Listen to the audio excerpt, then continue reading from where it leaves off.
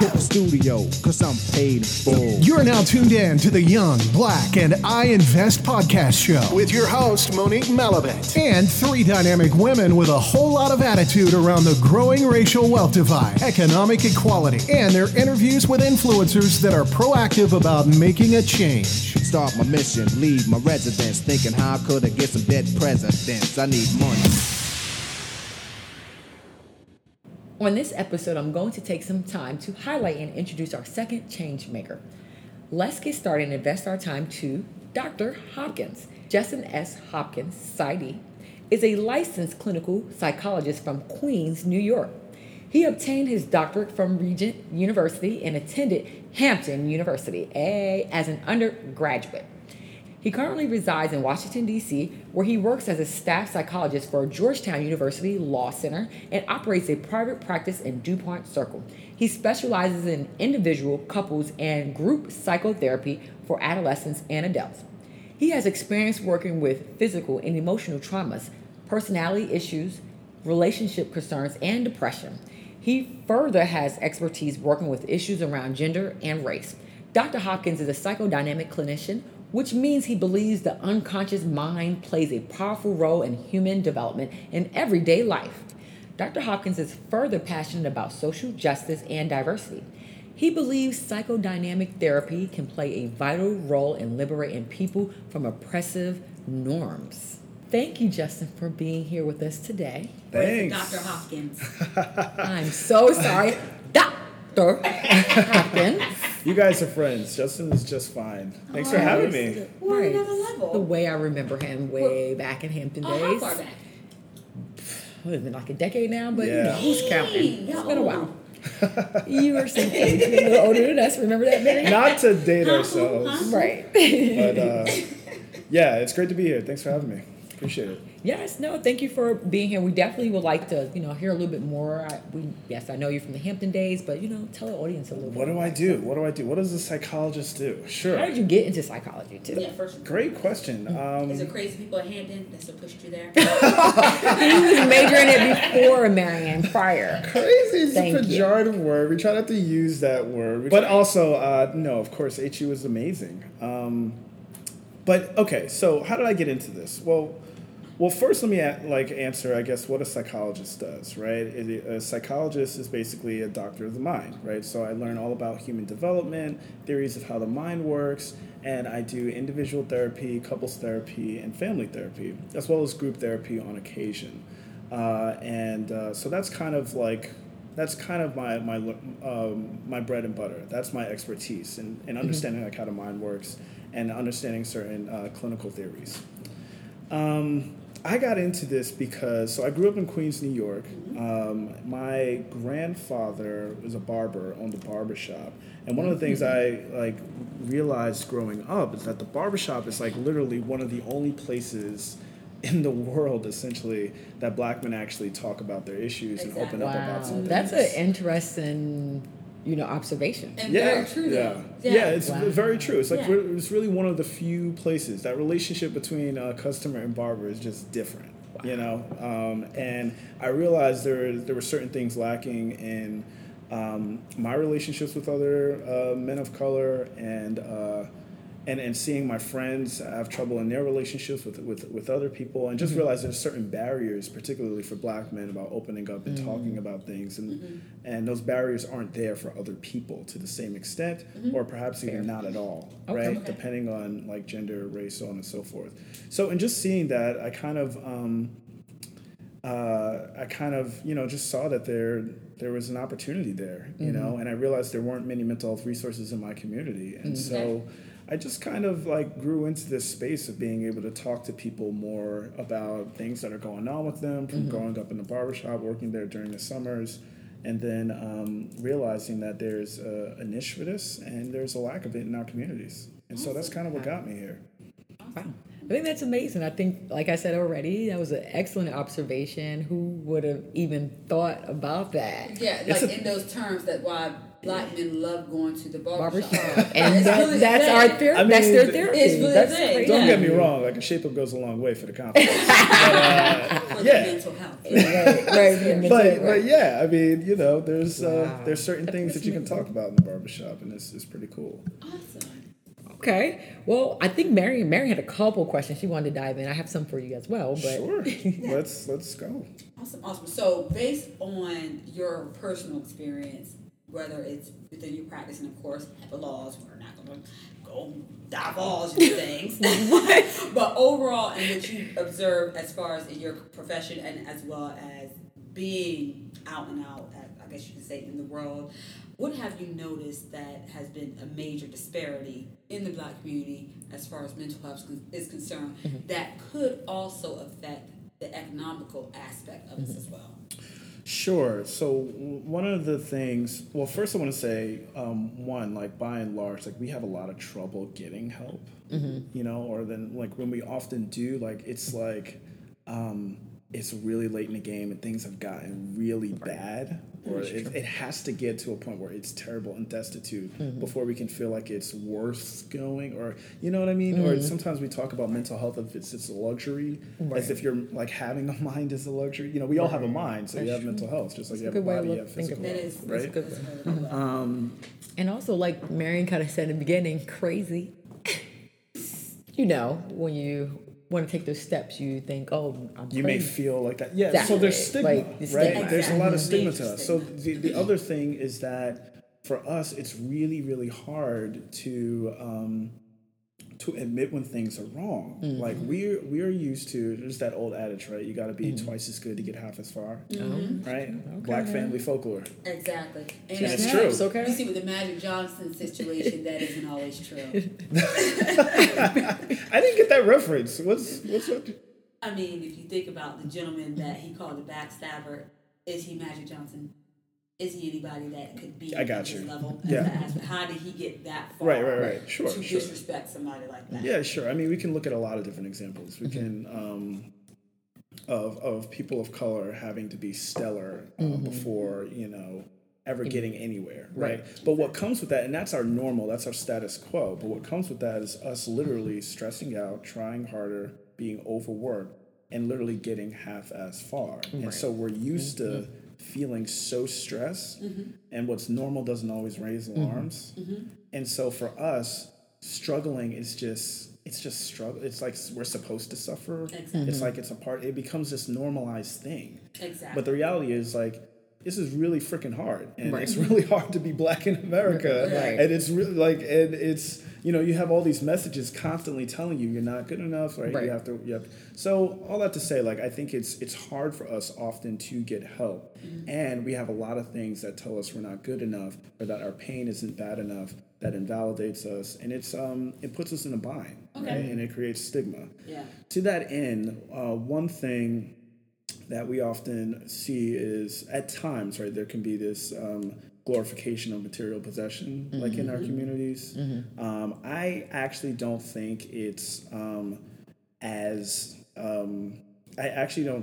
as bad as we like to play it up to be, or that it's an issue that if resolved would resolve like all of our problems. I really don't believe that. It's like there used to be this adage like Black people stop buying Jordans, like we'd have like more, like that's a fallacy. It's not true. It also suggests that Black people are uniquely bad at money. That's also not true, right? But what you do see is that sometimes like we like to accumulate things so that we can have tangible evidence of our worth. Right? And like part of that is because we are literally constantly told that we ain't worth nothing. Right? We have to say Black Lives Matter because we, you know, our life doesn't matter often when it comes to our large agencies in this community and in this society, right? So when we're constantly receiving those messages, we sometimes put our money into things that could reclaim a sense of value and worth, and that's a challenging. That can be a double-edged thing, right? Because when you make those poor financial decisions, it can come back to bite you. And you've seen that personally, like, you know, whether it's, you know, in your personal relationships or even just observing how the trends are with others that may be similar to your age group or things of that nature. I think, right? We all want to be worthy, right? And we all want to feel valuable, right? you know, and the social media culture makes that all the more competitive to try to get, right? Now, like we want to social media, do you see a lot of that playing into a lot of the trites that we're facing as far as the... To some degree. Okay. I think it amplifies a lot of different things. Like it amplifies insecurities, it amplifies... all of us naturally compare ourselves to other people. It's a very natural, normal process. With social media... I'm a doctor, so when you say you don't care what other people think... It's like, of course you do. We're human. We're human at the end of the day. Of course. I think that comes and it's first. okay. It's okay. But I do like what social media has done is it brings awareness, especially around these type of conversations. Justin, Dr. Hopkins, sorry. Speaking of social media, and also you've done a really good job on social media when it comes to, you know, speaking out loud about, you know, Black men and, you know, getting that, you know, mental health, just seeing a therapist and all that good stuff like that. And also on your podcast, what's the name of your podcast again? The Black Unconscious. The Black Unconscious, We did 2 seasons. Our production has ended for now, but we have 27 episodes that are still out on iTunes. Yes. Please and check Spotify and pretty much anywhere you can find a podcast. Please check it out because Justin Dr. Hopkins throws a lot of gems out there. Him along with his host, you know, they talk a lot about just mental health, especially within the Black community. And I liked some of the things that you said on your podcast, kind of what I speak to on this podcast in reference to, you know, having these type of conversations, despite that it makes, you know, white people uncomfortable. Yeah. I read a book by Robin DiAngelo. She actually talks about white frugality and why it's so hard for white people to talk about racism, and just in general why, unfortunately, they put out there that, you know, people consume the idea that Black people are bad individuals. And it was a really good book, and it just reminded me of the conversations you had on your podcast, especially about speaking about conversations and topics that's very uncomfortable, such as racism.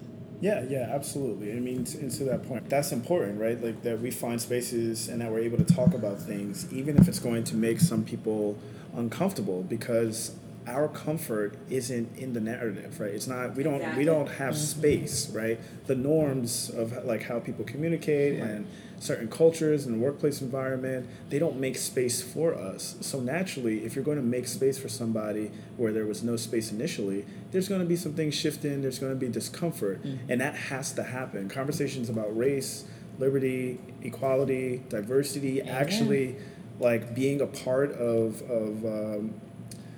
the workspace or any space really, like all of those things come with a bit of discomfort, and it has to happen that way in order to make space for everyone and not just some people. That's perfect. That was beautiful. That's a perfect. Well said. That's why he's a doctor. Okay. Let them know. Okay, perfect. And so because he is a doctor, we get expert advice. This is the best place to do it. Everyone's gonna forget, guys. You don't have to get reminded. That's all right. Every 5 seconds. Yeah, every 5 seconds. Hey, He's a doctor. Hey, he's our friend who happens to be a doctor. You got to give props and props to do. Well, I appreciate it. Yeah, let's not forget that part. He's a doctor. And who did it? So with that being said, Dr. J. Hop, I actually read an article by inequality.org by Richard Wilkinson and Kate Pickett, and they were talking about how inequality endangers our mental health. Yes, absolutely. And so you state, you know, as far as your particular style is concerned, you're a psychodynamic clinician. That's correct. And so you deal with the unconscious. Yes. So when it comes to that, specifically, in layman's terms, events that we may have experienced in our past. Layman's terms. Yeah, layman's terms. You didn't think I was going to use layman terms? Huh? You didn't think I was going to use layman terms? Yeah, Possibly okay. not. Again, we don't want no Sigmund Freud theory and things of that nature. Possibly. I didn't read it. Right. So and so with the psychodynamic clinician aspect of your how you view things, you believe the unconscious mind plays a powerful role in the human development in everyday life. Sure. Mm-hmm. And so with that being said, so our past experiences, we may have been either traumatized or may have been a victory, so to speak, can play into how we deal with everyday aspects, decisions. Could you elaborate a little bit more on that? Sure. So first, I guess with the psychodynamics piece, it's interesting you mentioned Freud because this is his theory. And I know he's controversial. I didn't even try. Shout out to Johnson C. Smith University.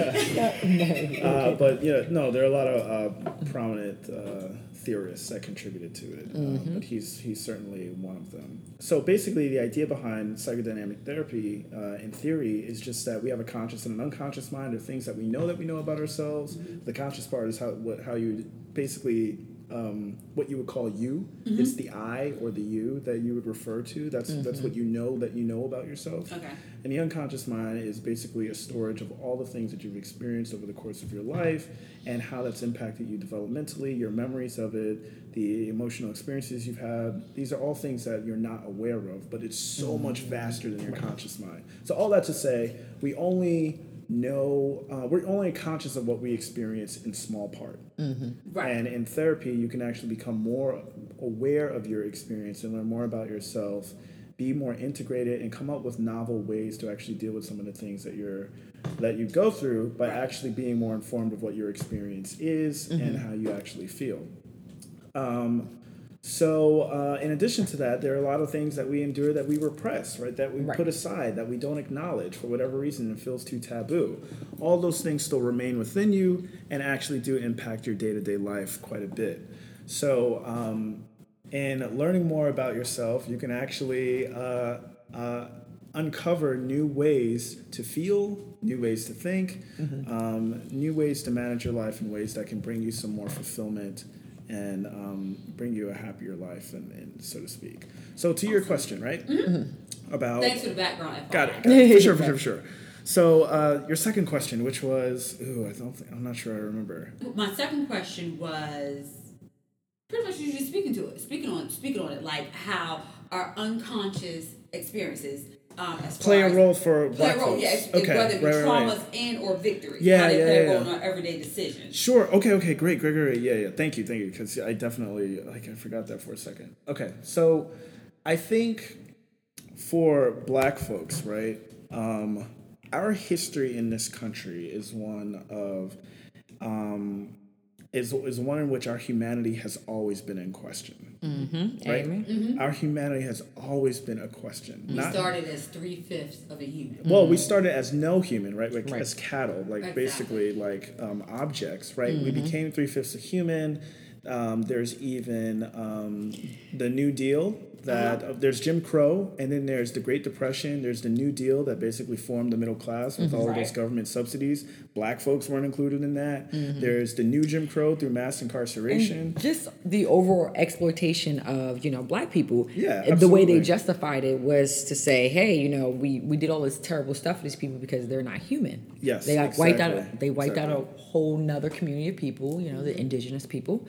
And then the next thing was, now it's time to go ahead and wipe these people out, but let's justify it right this way by making it, and that kind of shows, and you can elaborate or you can jump in with this, Dr. J. Hop. It kind of bleeds into even this modern day aspect of how Blacks or children of the African diaspora are viewed as not human. That's why you have we have to have organizations like Black Lives Matter. That's why, unfortunately, in some aspects, people believe that affirmative action, we don't need it in some instances. When it comes to diversity campaigns, it's, we're okay with our role because we're able to handle the responsibilities in one aspect without being compensated for what we actually deserve because we're okay with it. Yeah. We've always been known as a support system and being quote unquote okay with it. Yeah, I mean that's the story that some white folks often tell themselves about Black folks because it makes it easier to abuse, brutalize, and dismiss our pain. Exactly. Right? And so we have to say Black Lives Matter, and it's like, that's controversial to say my life matters. Exactly. Michael Shea from SNL does this bit about like how he's like, Black Lives Matter. It's a controversial statement. How? Like, what's less than matters? Exists? Can we say that Black lives exist? Is that okay? But it is controversial to say that our life matters, right? And so I think for us, there are certainly ways in which we've internalized that, right? Again, the norms of society are at their standard oppressive towards us and tell us that we don't matter. That's been our entire history here, fighting for our humanity. And I think there are ways for us where we have a hard time mattering enough to ourselves, where we're caring for ourselves enough. Right, where we're not minimizing what we feel, we're not being told, this is bad, but so and so has it worse. So and so's problem does nothing for your problem. Right. If you've got one knife in your back and so has 3, both of y'all need to go to the hospital. Right.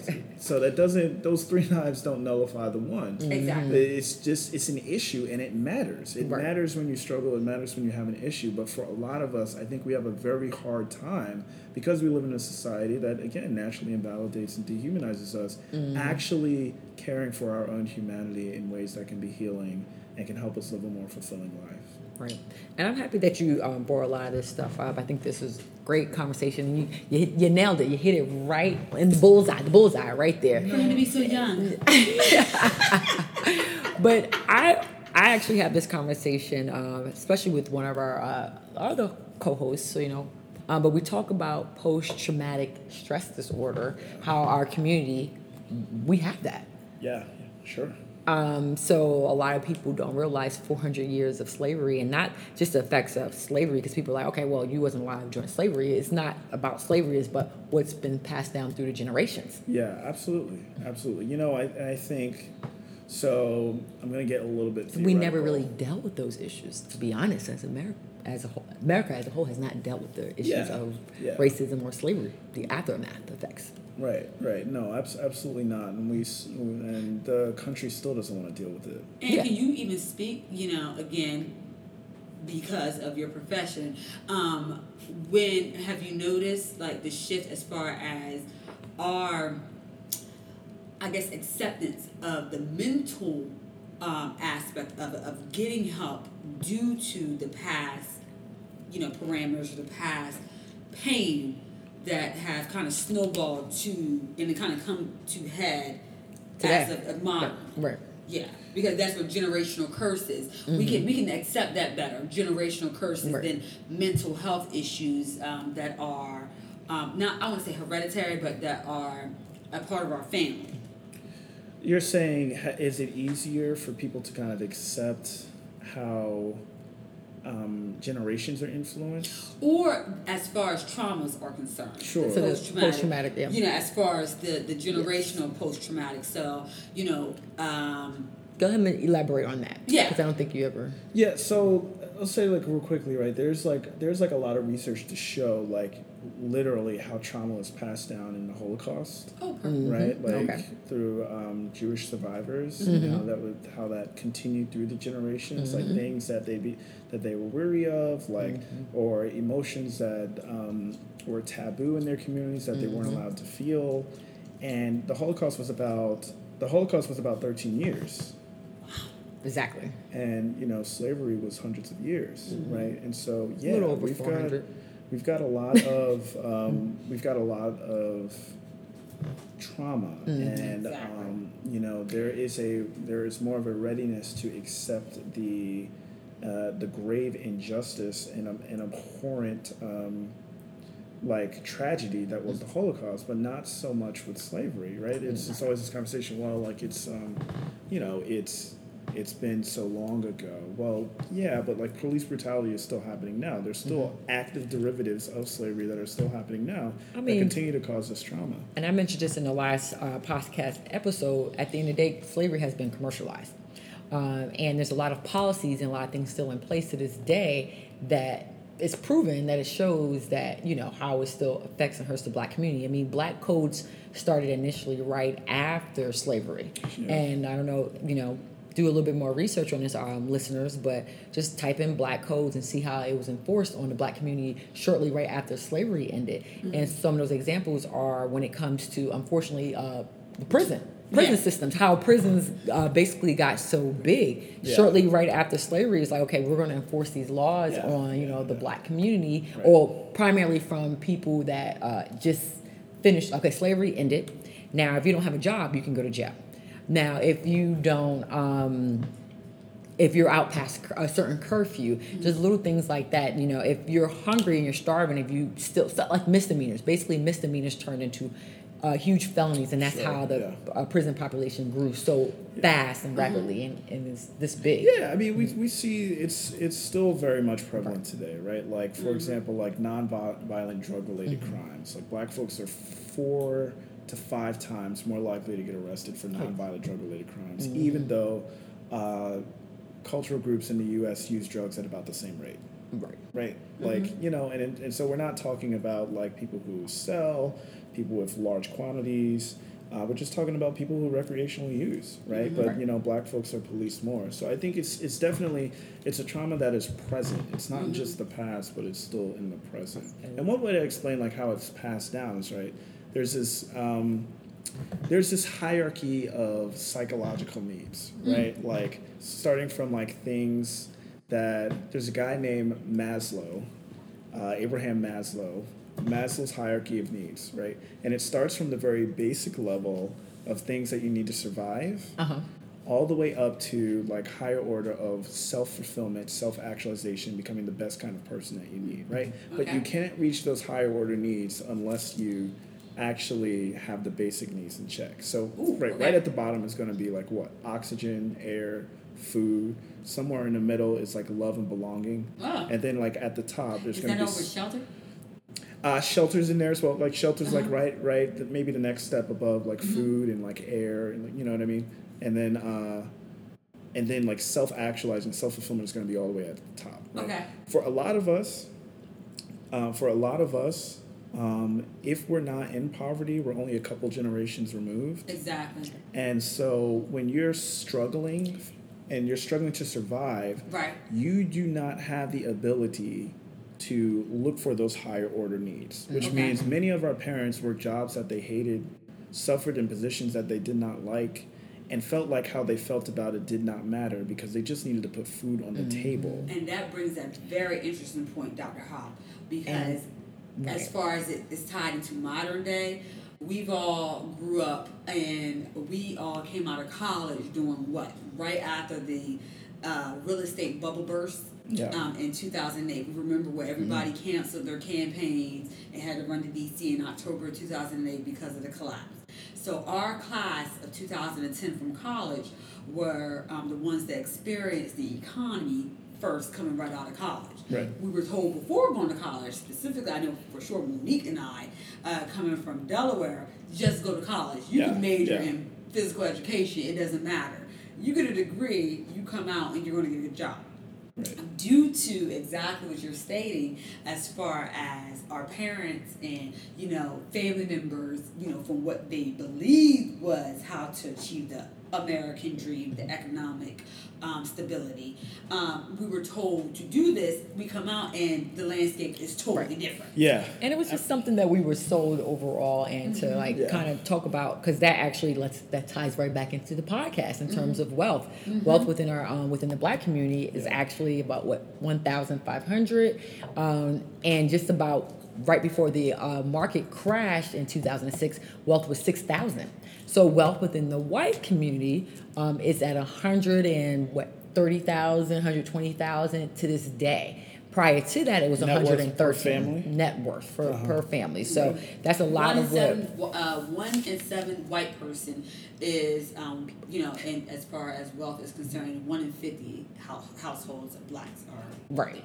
So basically, so for every $100 white people have, black people have $5. So to that end, right, like when you, so for many of our family members who grew up on survival, right, and where like the next generations, they can do a little bit more than just survive. Like the generation who just had to survive, like they, like how they feel didn't matter. So they can't, and they and they didn't want to rock the boat. They didn't want sure. Problematic. I guess that's what it's called. But and I think also like to them, because they're trying to survive, how they feel didn't matter. Like, you know, they're doing the best that they can to relate and be there for us, but may not necessarily be able to relate to us who are like the newer generation of black youth and black young adults who are trying to take care of themselves and actually like say like, well, how I feel does matter, and I want to do things to be successful in life. Exactly. And so there's this gap, right, in terms of how like parents relate to their children about what is possible. Dreamers. Yeah, or that this self-care thing is a luxury, right? Like a parent caring about how their child feels is a luxury, right? Like that's, it becomes this, well, no, like actually those are the building blocks of communication, of relationship, of bonding, and trust, right? That actually go on to help a person be a healthy, functioning individual in a relationship. But when you're built up, when you grow up on survival, you may not necessarily have those things, and the trauma continues, and it makes it hard to kind of relate to other people or feel valid in your own feelings, because your folks or the people, the generations before you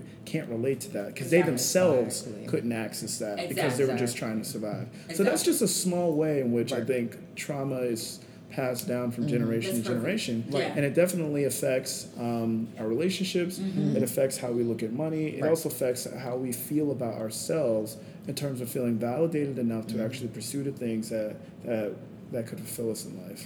And I feel like one of the main things is that what people don't realize, this is what we talk about, especially within real estate, money just buys you time in a sense, if that makes any sense. So when you're talking about survival mode, because me and my brother talk about that all the time, when you're like, hey, you know, I got to make this much money so I can do X, Y, and Z, you can't focus on like what's fun. You can't focus on, you know, just enjoying life and, you know, trying to go after some of your aspirations. You're like, hey, I gotta put food on the table, so let me go get money, let me go find it and put food on the table. And to add to that too, what you said about the enjoying yourself and aspirations, that's actually a part of your necessities and a part of your survival, because it helps keep you motivated to survive and to provide for the necessities that you need. Right. But if you have to put food on the table, it's like you got to kind of put aside certain things so you could just like, I got to just make ends meet. You do. So, and right, like and I guess to that end, what I'm saying is because of the wealth gap, and again, like I even said earlier, you were talking about some of the codes that kept black people out of wealth, and even, again, so we were saying like slavery, 3/5, Jim Crow, the Great Depression, and then there's, again, the New Deal, those subsidies, government subsidies, that actually built the modern day middle class, that were given to everybody. Well, black folks weren't considered part of the every, of right? course, So we didn't have Act. that. The Homestead Act is perfect. It's a perfect example. So, and Homestead Act to this day, it's like 14 million families in America that are still benefiting from the Homestead Act to this day. And the Homestead Act was what happened back in 1887, 89. Yeah. A while ago. 100 years ago, let's just say that. Our President Douglas died. Right. Exactly. Right. So the average white family has had access and opportunity, like hundreds of times over more than the average, black family. And so that there's so many things affected by that. Obviously, wealth and your finances day to day, but also your own emotional health. Yes. Because when you are in poverty, when you're in poverty, it creates such a distressing psychological state, right? Yes. People in poverty, black folks in poverty, are 5 times more likely to experience a mental health issue than other folks, right? And even without poverty, we're more likely to express hopelessness or depressing kind of symptoms. And we're also 20% more likely to endorse a serious mental illness. This is both due to racial discrimination, but also to issues concerning financial inequality, which is also a racial issue. So I think all of these things definitely overlap. How the trauma is both financial and, of course, psychological, and it was passed down through the generations. And substantial evidence links greater wealth with better health. Studies have found longitudinal associations between greater wealth and many favorable health outcomes, including lower mortality, higher life expectancy, lower rates of chronic diseases, and decreased risk of obesity, hypertension, and better functional status throughout life. Yeah, right. And you know, it's really messed up. A lot of times when we talk about these like health statistics, you know, whether it be physical health or mental health, and I just cited some, I think oftentimes if you just look at those in isolation, what happens is some people think, well, black folks are just bad at this. And really, like, you know, there's a context here, right? There is an entire history of why certain things are the way that they are, right? Like, there is an entire history of why there is a wealth gap, and therefore why there is a health gap. Right. Why black folks struggle more with their mental health and sometimes physical health, why we have higher rates of hypertension and diabetes, right? And it's exactly what you're talking about. Obviously, if you make more money, you can spend the time to take care of yourself, and you can pay whatever doctor you want to take care of you. Exactly. You know? So obviously this plays a role, and when you're left out of wealth, those things have an impact on your physical health, but also on your mental health as well.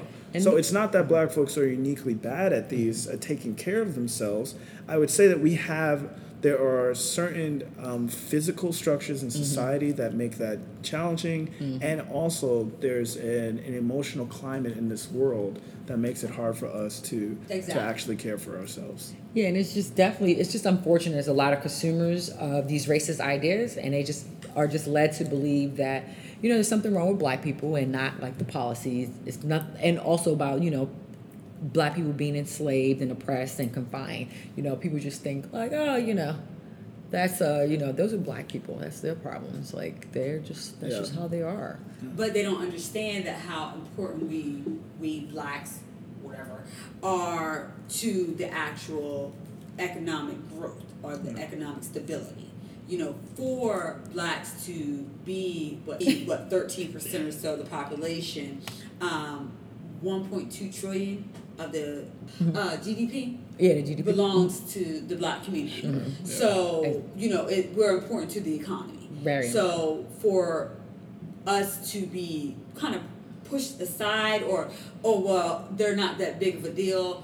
Well, it comes into our melanin levels. Like, if you don't like our black, if we start getting to those protests, you know, economical protests, you know, you don't like our black, you don't get our green, then we'll start getting an issue. Right. So do you feel, and this is probably one of our last questions, when it comes to our cancel culture, how it plays into our psyche, that it plays into a way that it can affect how we feel about the dollar, and about how we feel about how important we are to the mass, to the population, or to the American culture. What do you mean when you say, I mean, I've heard like cancel culture, obviously. That's the Gucci situation with or the H&M situation. Yeah.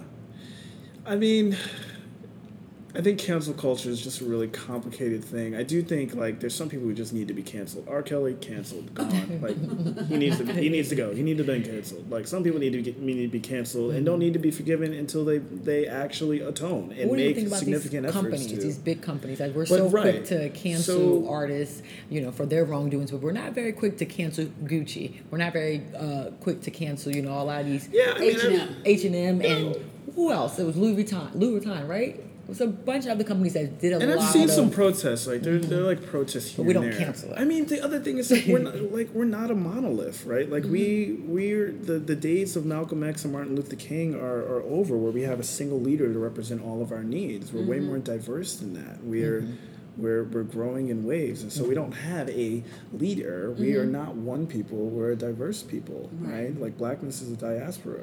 So, but I think, like our money does go a long way, and I think we can do more to make sure that we're you know, just mindful of like what it is that we're spending our money on and where those motives come from. As I was saying earlier about like how we feel about ourselves and the decisions that we make financially are very much intertwined.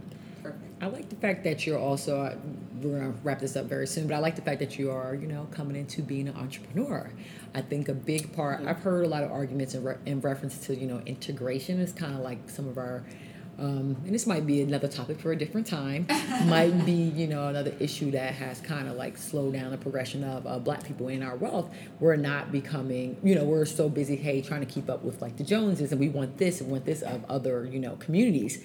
But instead of building within our own community, and supporting our entrepreneurs, becoming entrepreneurs, instead of just going to school to get a degree because it looks good and sounds great to everybody else, all these accolades, but not actually utilizing it and running off and just working for somebody. Mm-hmm. So what do you think about entrepreneurship within our community? I think it takes a lot of courage. Or business owner. I think it takes a lot of courage. It's not an easy thing for a lot of us. Again, being Black in America is one of those things where your mistakes are going to be louder than anything, right? Perfect. Like white folks have the luxury of making mistakes and still being treated humanely, but our mistakes echo so much louder. And so it becomes really hard, I think, when you feel like you could possibly mess up and like, what would this mean about you? And any possible mistake can be a really terrible thing.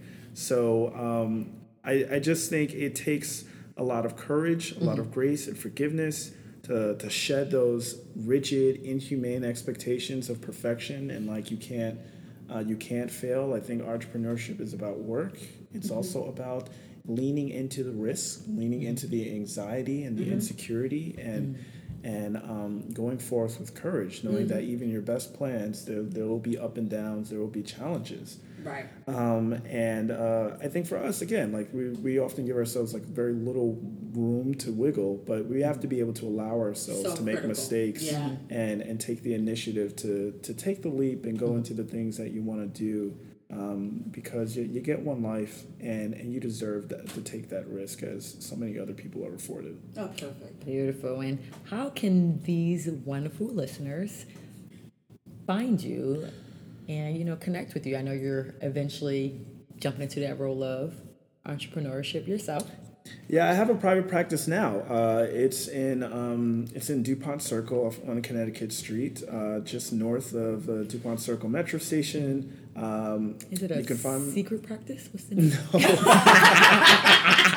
What's the name? I'm a sole practitioner, so it's just my name. And you can find me on jshopkins.com. That's drjshopkins.com. I'm on psychology. Any like punctuation? Just drjshopkins.com. Okay. Trying to put you out there. I'm also on Psychology Today. It's one of the biggest resources in the nation for finding a mental health professional. And I also have a page on Therapy for Black Girls. So you can find me on any of those. Nice. You can also find me on Instagram at drjshopkins. And I do currently work part-time as a staff psychologist at Georgetown Law School. And so I'm kind of those two places right now. So, okay. All right. So Dr. J. S. Hopkins, y'all know where to find him at. You do. Rewind it if you missed it. He was kind of talking kind of fast. But it must be the Queens. I'm being encouraged to wrap up. Right. So thank you, Justin, for joining us today. Absolutely. Thanks for having me. Thank you, guys. Thank you, listeners out there, for tuning in. And be sure to join us next time on Young, Black, Come on, Justin. And I Invest. Let's do it again, Justin. What? Wrap it up at the end, Justin. I thought I did it. Why don't we just start it again from the top? Because I was waiting for it. You don't have to remember. Okay. Thank you guys for tuning in. And join us next time for Young, Black, and I Invest. Yay, Justin! Yay, Justin! I mean, Dr. Hop. Bye. Justin's fine. You know I ain't trying to blow that baby.